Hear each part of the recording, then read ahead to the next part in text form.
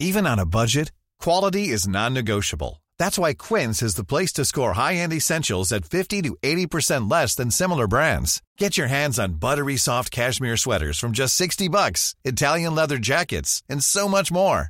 And the best part about Quince, they exclusively partner with factories committed to safe, ethical, and responsible manufacturing. Elevate your style without the elevated price tag with Quince. Go to quince.com/upgrade for free shipping and 365-day returns.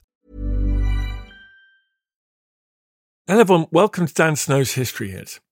On the 3rd of September 1952, Mahmoud Hussein Matan became the last person to be hanged for murder in Wales. He was convicted of a murder which took place of Lily Volput on the 6th of March 1952.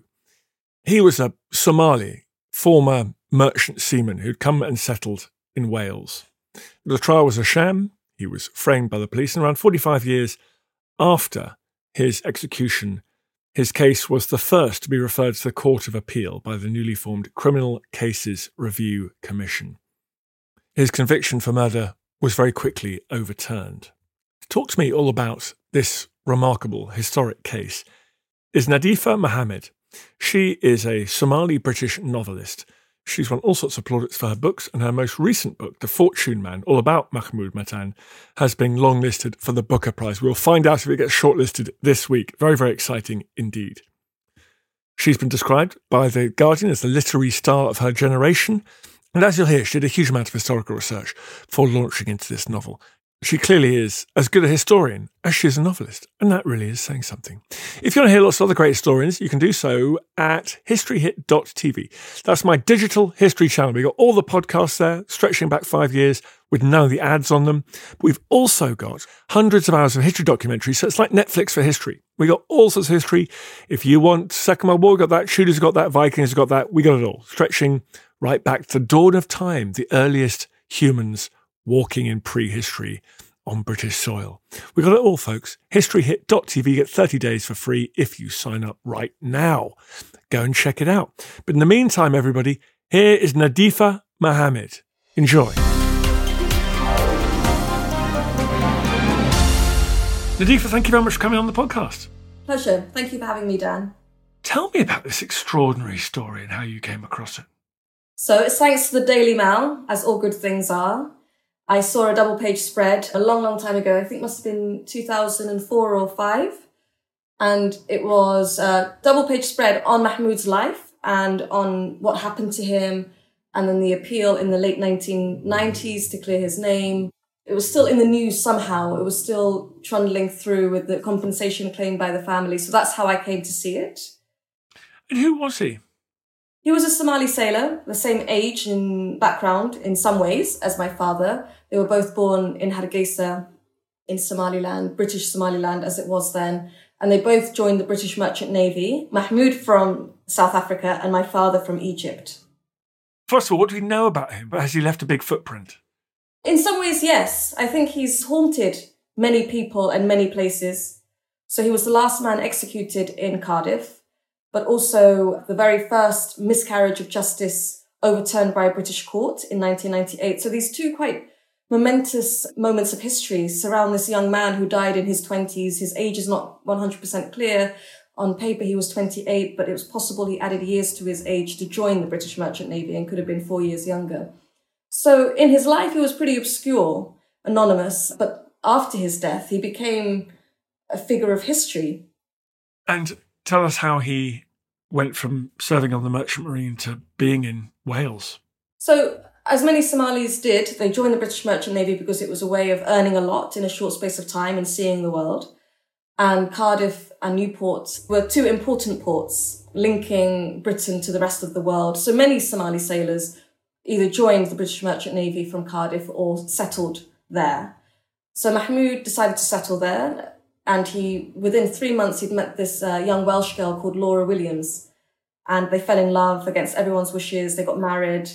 And instead of carrying on with his sailor life, decided to stay in Cardiff and build a home, build a family there. And that's kind of, I think, the essential mistake he made. You're writing fiction. How much history did you find yourself doing during this process? A lot. That's what we like to hear. That's what we like to hear. This is a novel that I couldn't have written without the archives, and I was very lucky to have immense access to the police notes, to the court transcripts, to invoices and interviews between Mahmoud and the prison medical officer. So I was really able to immerse myself in a way that I haven't been with my previous novels, which have been set either in the distant past or in Somalia, which, because of the civil war, many records just don't exist anymore. But in Britain, everything seems to be kept. Everything, maybe not everything, but a lot of things are kept. And Mahmoud's case was one where someone else had already put in a freedom of information request. And I was able to just really immerse myself, as well as then going on to interview people in Cardiff, in London, and in Somaliland who were connected to the story in different ways. What could you make out about him and his family life? What could you read, either in the lines or between the lines, about what it was like for him? That he was soft-hearted. I think that's probably something that was lost, because the police changed him into this awful predatory figure who had pounced on this poor shopkeeper and killed her for money so that he could gamble away her hard-earned earnings. But he wasn't that. He was someone who I think had been chewed up a little bit by 1950s Britain, who had come with a sense of equality and openness and had that stolen away from him in many respects. He went from being very law-abiding to turning to petty crime, stealing, getting into arguments with people. He was separated from Laura when all of this happened. Another Somali sailor who knew him at the time said that he was fraying. And it's really interesting now, with a deeper understanding of people's psychology, to try and unpick what was going on psychologically with him. And I think he was dealing with a feeling of agitated subjugation. He was subjugated but couldn't settle, couldn't accept that, and was acting out, for a very modern term. Yeah, I've read stuff recently about the mental health impacts of migration. We now know so much more extraordinary, and that's before we even factor in having a different skin colour to the community around you. The reason historians are jealous of people like you, Nadif, is you get to fill in the gaps, right? You get to just use your imagination and fill those bits in. Did you use your family's experience? Do you think you've added something to the history here in a way? Of course, it's conjecture, but reading those sentences, hearing those bits of testimony, do you think you're able to say, yeah, look, I can add something to this? For sure. I think I could identify with some of his experiences.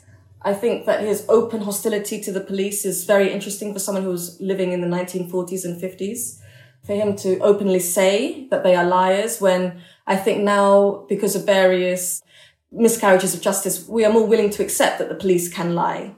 But in the 1950s, that was kind of sacrilege. And it was something that I think worked against him, the fact that he was so blunt with the police.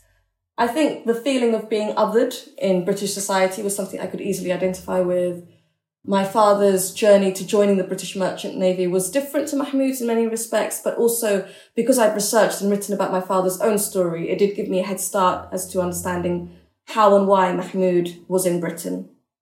Tell me about being othered, both in his case and in other cases that you've come across in your own experience. What is the mental health impact of those, people call them microaggressions? Is that constant sense that you are different to everybody in your community, everyone around you? Well, to focus on Mahmoud's case, he would have entered a country where on paper he was equal, but in reality he could only work certain jobs within the Navy and beyond. So in the Merchant Navy, they were only able to work as stokers, which was the kind of grimiest, least paid, hardest job on the ship.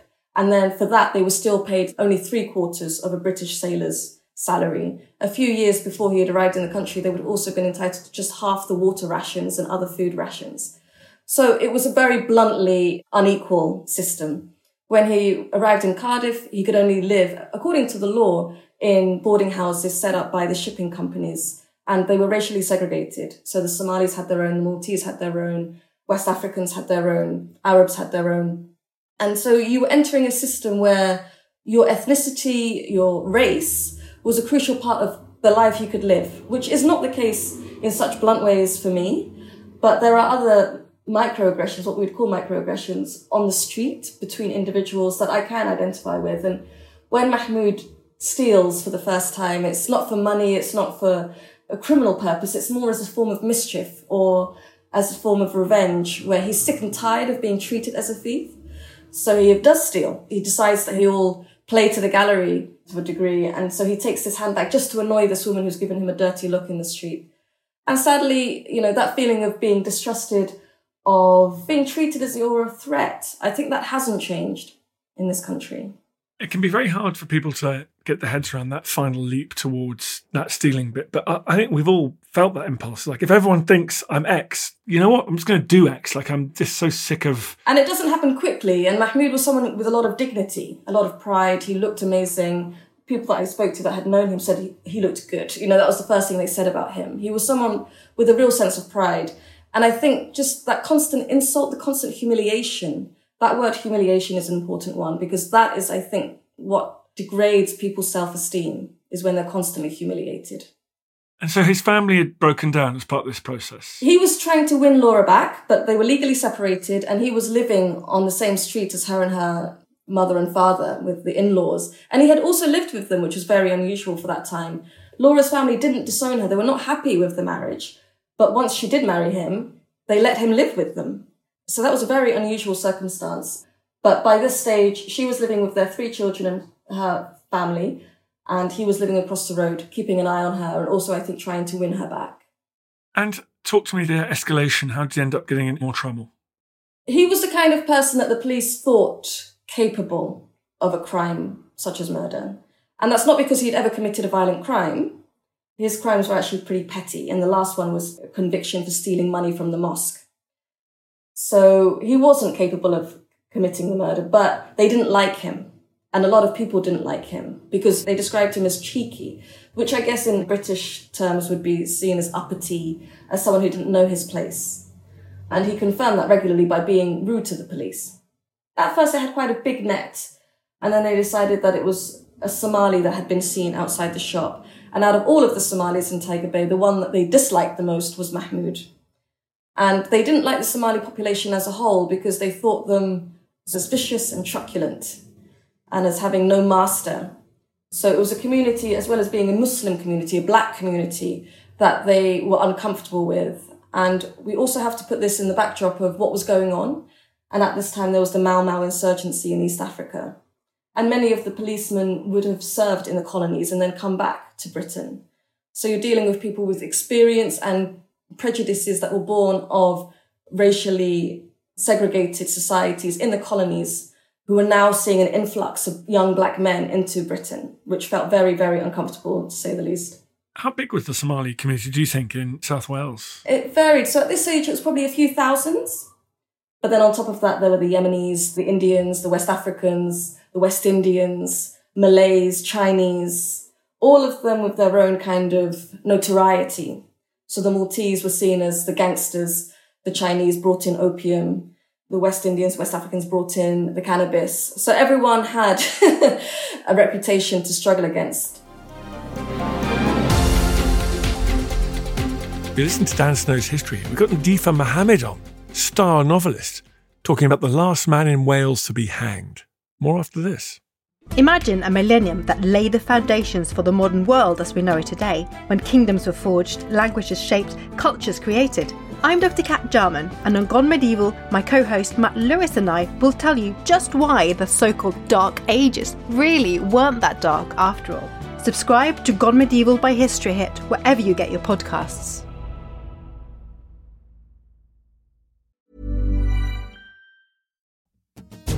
Hey, I'm Don Wildman, and on American History Hit, my expert guests and I journey across the nation and through the years to uncover the stories that have made the United States. From first flight to first ladies, from stitching the Star-Spangled Banner to striking gold in California to shooting for the moon with Apollo, we've got you covered. Catch new episodes of American History Hit, a podcast by History Hit, every Monday and Thursday wherever you get your podcasts. Looking for the perfect gift to celebrate the moms in your life? Aura frames are beautiful, Wi-Fi connected digital picture frames that allow you to share and display unlimited photos. It's super easy to upload and share photos via the Aura app. And if you're giving an Aura as a gift, you can even personalize the frame with preloaded photos and memories. And also remember, when using messaging apps, They shrink the photos. You cannot print those out. You cannot blow them up. This is high-quality imagery going to one of the most important people in your life. The Aura app is super easy to set up. It takes about 2 minutes, and you're going to love it.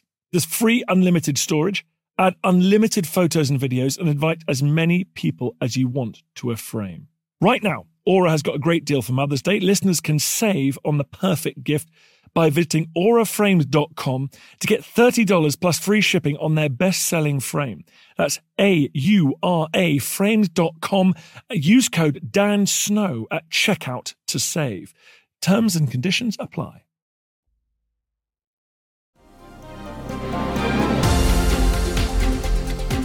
The geography would have been a bit different. Like, there would have been really quite a high concentration of these people living really close to docks, would there? Rather than spread across the whole of Cardiff, for example. That was something that occurred after the 1919 race riots in Cardiff and across the port cities in Britain and in the US as well. And they're called race riots, but really they were kind of pogrom against black and non-white communities in Britain. And they were particularly violent in Cardiff, and that caused the black and Asian population in Cardiff to withdraw behind this kind of defensive wall that Tiger Bay became. It was hemmed in by the railway tracks, the canal, and then by the sea.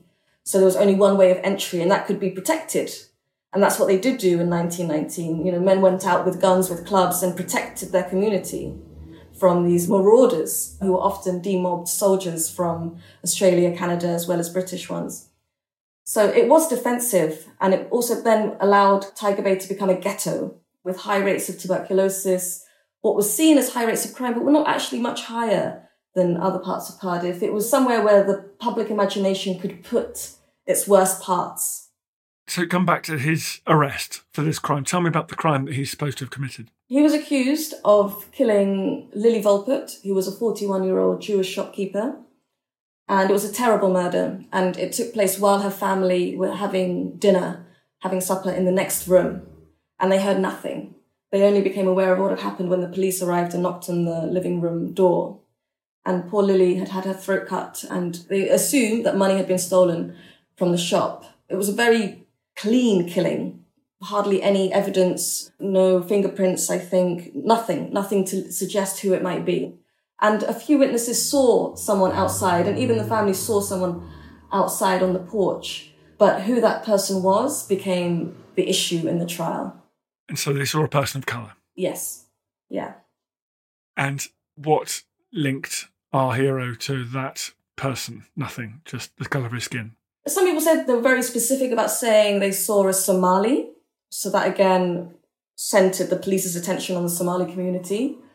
And then there was a Jamaican carpenter, Harold Cover, who then said it was definitely Mahmoud that he saw and that he has no reason to lie.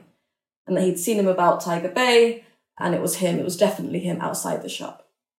And was he properly represented? How did the trial go? That's very easy to answer. His barrister, who had represented another Somali in another murder case a year before, successfully represented him in court by describing Mahmoud as a semi-civilized savage and a half-child of nature, and a childish liar. And he had used most of that same language in the previous trial, representing that other Somali. I think what he was saying was, you and I, the jury, understand that he is not capable of morality and thought in the way that we are, but that doesn't make him a killer. So that was the kind of attitude, and this idea of savagery and the savage was something that was constantly reinforced in Britain, in psychology, in politics. The Mau Mau were savages who would drink blood at night. Films represented black and Asian and non-white people in the same way. It was a solid caricature that he could place on Mahmoud. In a weird way, he thought that that would diminish Mahmoud to the point where he would be seen as a childlike figure rather than as this clever killer that the police were trying to portray him as. So it's not the best defence. And did the jury take long to decide? It took about an hour and a half. In Swansea. There was no one like him or anyone representative of Tiger Bay on that jury. It was a very white, middle-class jury. And despite there being no real evidence against him, there was no money found on him, there were no bloodstains found on him. He did have an alibi where he'd gone to the cinema and had then been seen by Laura outside her house at the time of the murder. But none of this mattered. And also, I think when I read Mahmoud's own witness statement in the court when he was in the dock, he's not a great representative for himself. He's angry, and of course he's angry. He's been in jail for 6 months for a crime he's not guilty of. So he comes across as belligerent and sarcastic and mocking. And I think that also probably turned this already hostile jury against him even more. And in those days, this carried the death penalty. How long before that was enacted? It was longer than usual. So normally after you were sentenced, the execution would be planned for 3 weeks after that, 3 Sundays after that. But you were entitled to 2 forms of appeal, one to the Court of Appeal and then a royal pardon. So that delayed everything from mid-August to the beginning of September. And then he was executed in the beginning of September. Was this a case that made the press at the time and grabbed the imagination of the country? It's really interesting. When the crime is first committed, it's across all of the front pages. It's a big crime. And when the reward, which the family put up, is reported, again, that's front page news. And then with each month, each appearance at the magistrates, Mahmoud becomes a smaller and smaller figure in the news. And then when he's finally executed, there's this tiny column in the Western Mail which says, "Woman weeps while Somali hanged." So by the time he was executed, he had disappeared from the public imagination. He wasn't someone that they cared about. And it's funny that what should have been a very anonymous death just didn't disappear into history. There were about 25 executions that year, and they all have kind of disappeared. And I'm not sure if all of them were men who were guilty. I think the majority probably were guilty of the crimes they were executed for. But there was something about Mahmoud's case that just would never settle. What do you think that was? I think the fact that he always claimed his innocence. The Imam in Cardiff went to visit him a day or two before he was executed, and he said it's time to come clean and, get this weight off your spiritual chest. And he, again, refused to, saying, "I'm innocent of this. You will one day realize that." So him being so stubborn about his own innocence probably kept a worry, I guess, alive that he had been innocent. And also Laura, she was this 20-something-year-old Welsh girl from the valleys, incredibly poor, working class, but she wouldn't let it rest either. And she kept bringing it back to the authorities in 1969 and then later on. And also the community around them, the Somalis had paid for his defence. He didn't need to claim legal aid. They'd raised what is around about £15,000 in today's money for his defence. And they had paid for this terrible barrister and they paid for the solicitor out of their own funds. So they also kept bringing it back to the authorities. And so when did the authorities take notice, actually do something about it? Much, much later. So almost 50 years after the execution, there was the establishment of the Criminal Case Review Commission. I'm so sorry to interrupt. The community just kept it alive for 50 years, his family and the community. His family and the community, not consistently. There'd be long periods of time where there was nothing happening. But then whenever they saw an opportunity, they would jump straight back in. So this opportunity presented itself. And this was probably because there'd been another miscarriage of justice just beforehand with the Cardiff 3 in the late 80s, early 90s, where another group of black and mixed-race men from Tiger Bay were accused of a vicious murder of a young woman and convicted of it with really terrible evidence. And they spent some time in jail before their convictions were quashed. So I think there was a momentum created by the community effort around that. And Jesse Jackson had arrived from the US to support that Cardiff 3 campaign. So the family suddenly felt as if this might be our last chance. We could do this. We need to clear Mahmoud's name. And Laura at the time was dying of cancer. She was very sick and also had that impetus to get this thing finally done. And their case was the first one accepted by the Criminal Case Review Commission in 1997. And how much evidence did it require to overturn this? The shocking thing, it conviction? was so swift. Once it was actually looked at again and the evidence was looked at again and they found a notebook from one of the detectives at the time, which clearly identified another Somali, Tahir Gas, as the man that had been seen outside the shop that night. And he only lived a couple of doors down and admitted being in the shop a couple of times that night buying small items. So that was the man with the gold tooth that Mahmoud was meant to have been. But I don't believe that was the real killer. I think Tahir was seen outside, but there was another Somali sailor who confessed to other Somalis that he had been the last man in the shop. And he disappeared to Brazil straight after and was never, ever on the police's radar. But the police decided, they had framed Mahmoud. They had known that he wasn't the person. There were lots of witnesses that said it wasn't him that they had seen near the shop. They hid all of that evidence. And they created a scenario where they were walking around Tiger Bay saying, do you recognise this fellow? Did you see him near Volper's shop that night? And fed a story using people such as Harold Cover, the Jamaican carpenter, who was probably a police informer, and another woman called May Gray, who concocted this pretty ridiculous story of Mahmoud turning up at her shop wearing white trousers and an Air Force jacket straight after the murder, desperate to buy new clothes. And so his case was overturned, but how does it work? What's the logistics? Does he receive a pardon or something? Or they quashed his conviction. So they weren't able to give a pardon, but they were able to quash the conviction that had already happened. And he's now not considered as having had any role in what happened to Lily Volpert. And they also suggested that the proof was that the person that they had wanted to find at the time was Tahir Gas. But Lily's case is still an open case. Thank you for being a historian and giving that to us. Just coming back to your day job, your thing you're really good at, which is the novelist. What did this bit of history allow you to do? How did you tell a story on the outlines of this case? I immersed myself in it. It was obsessive. It stayed with me for about 17 years. And there's something attractive about Tiger Bay and Cardiff in the 1950s, this quite exciting world of people from all over the world creating a multiracial, cosmopolitan, quite liberal and quite bohemian space in Britain. I found that attractive. And then the more I learned about Mahmoud and the fact that he doesn't neatly fit into the idea of what a victim is, I think there can sometimes be this slide into either infantilizing someone that something like this has happened to, or turning them into a saintly figure.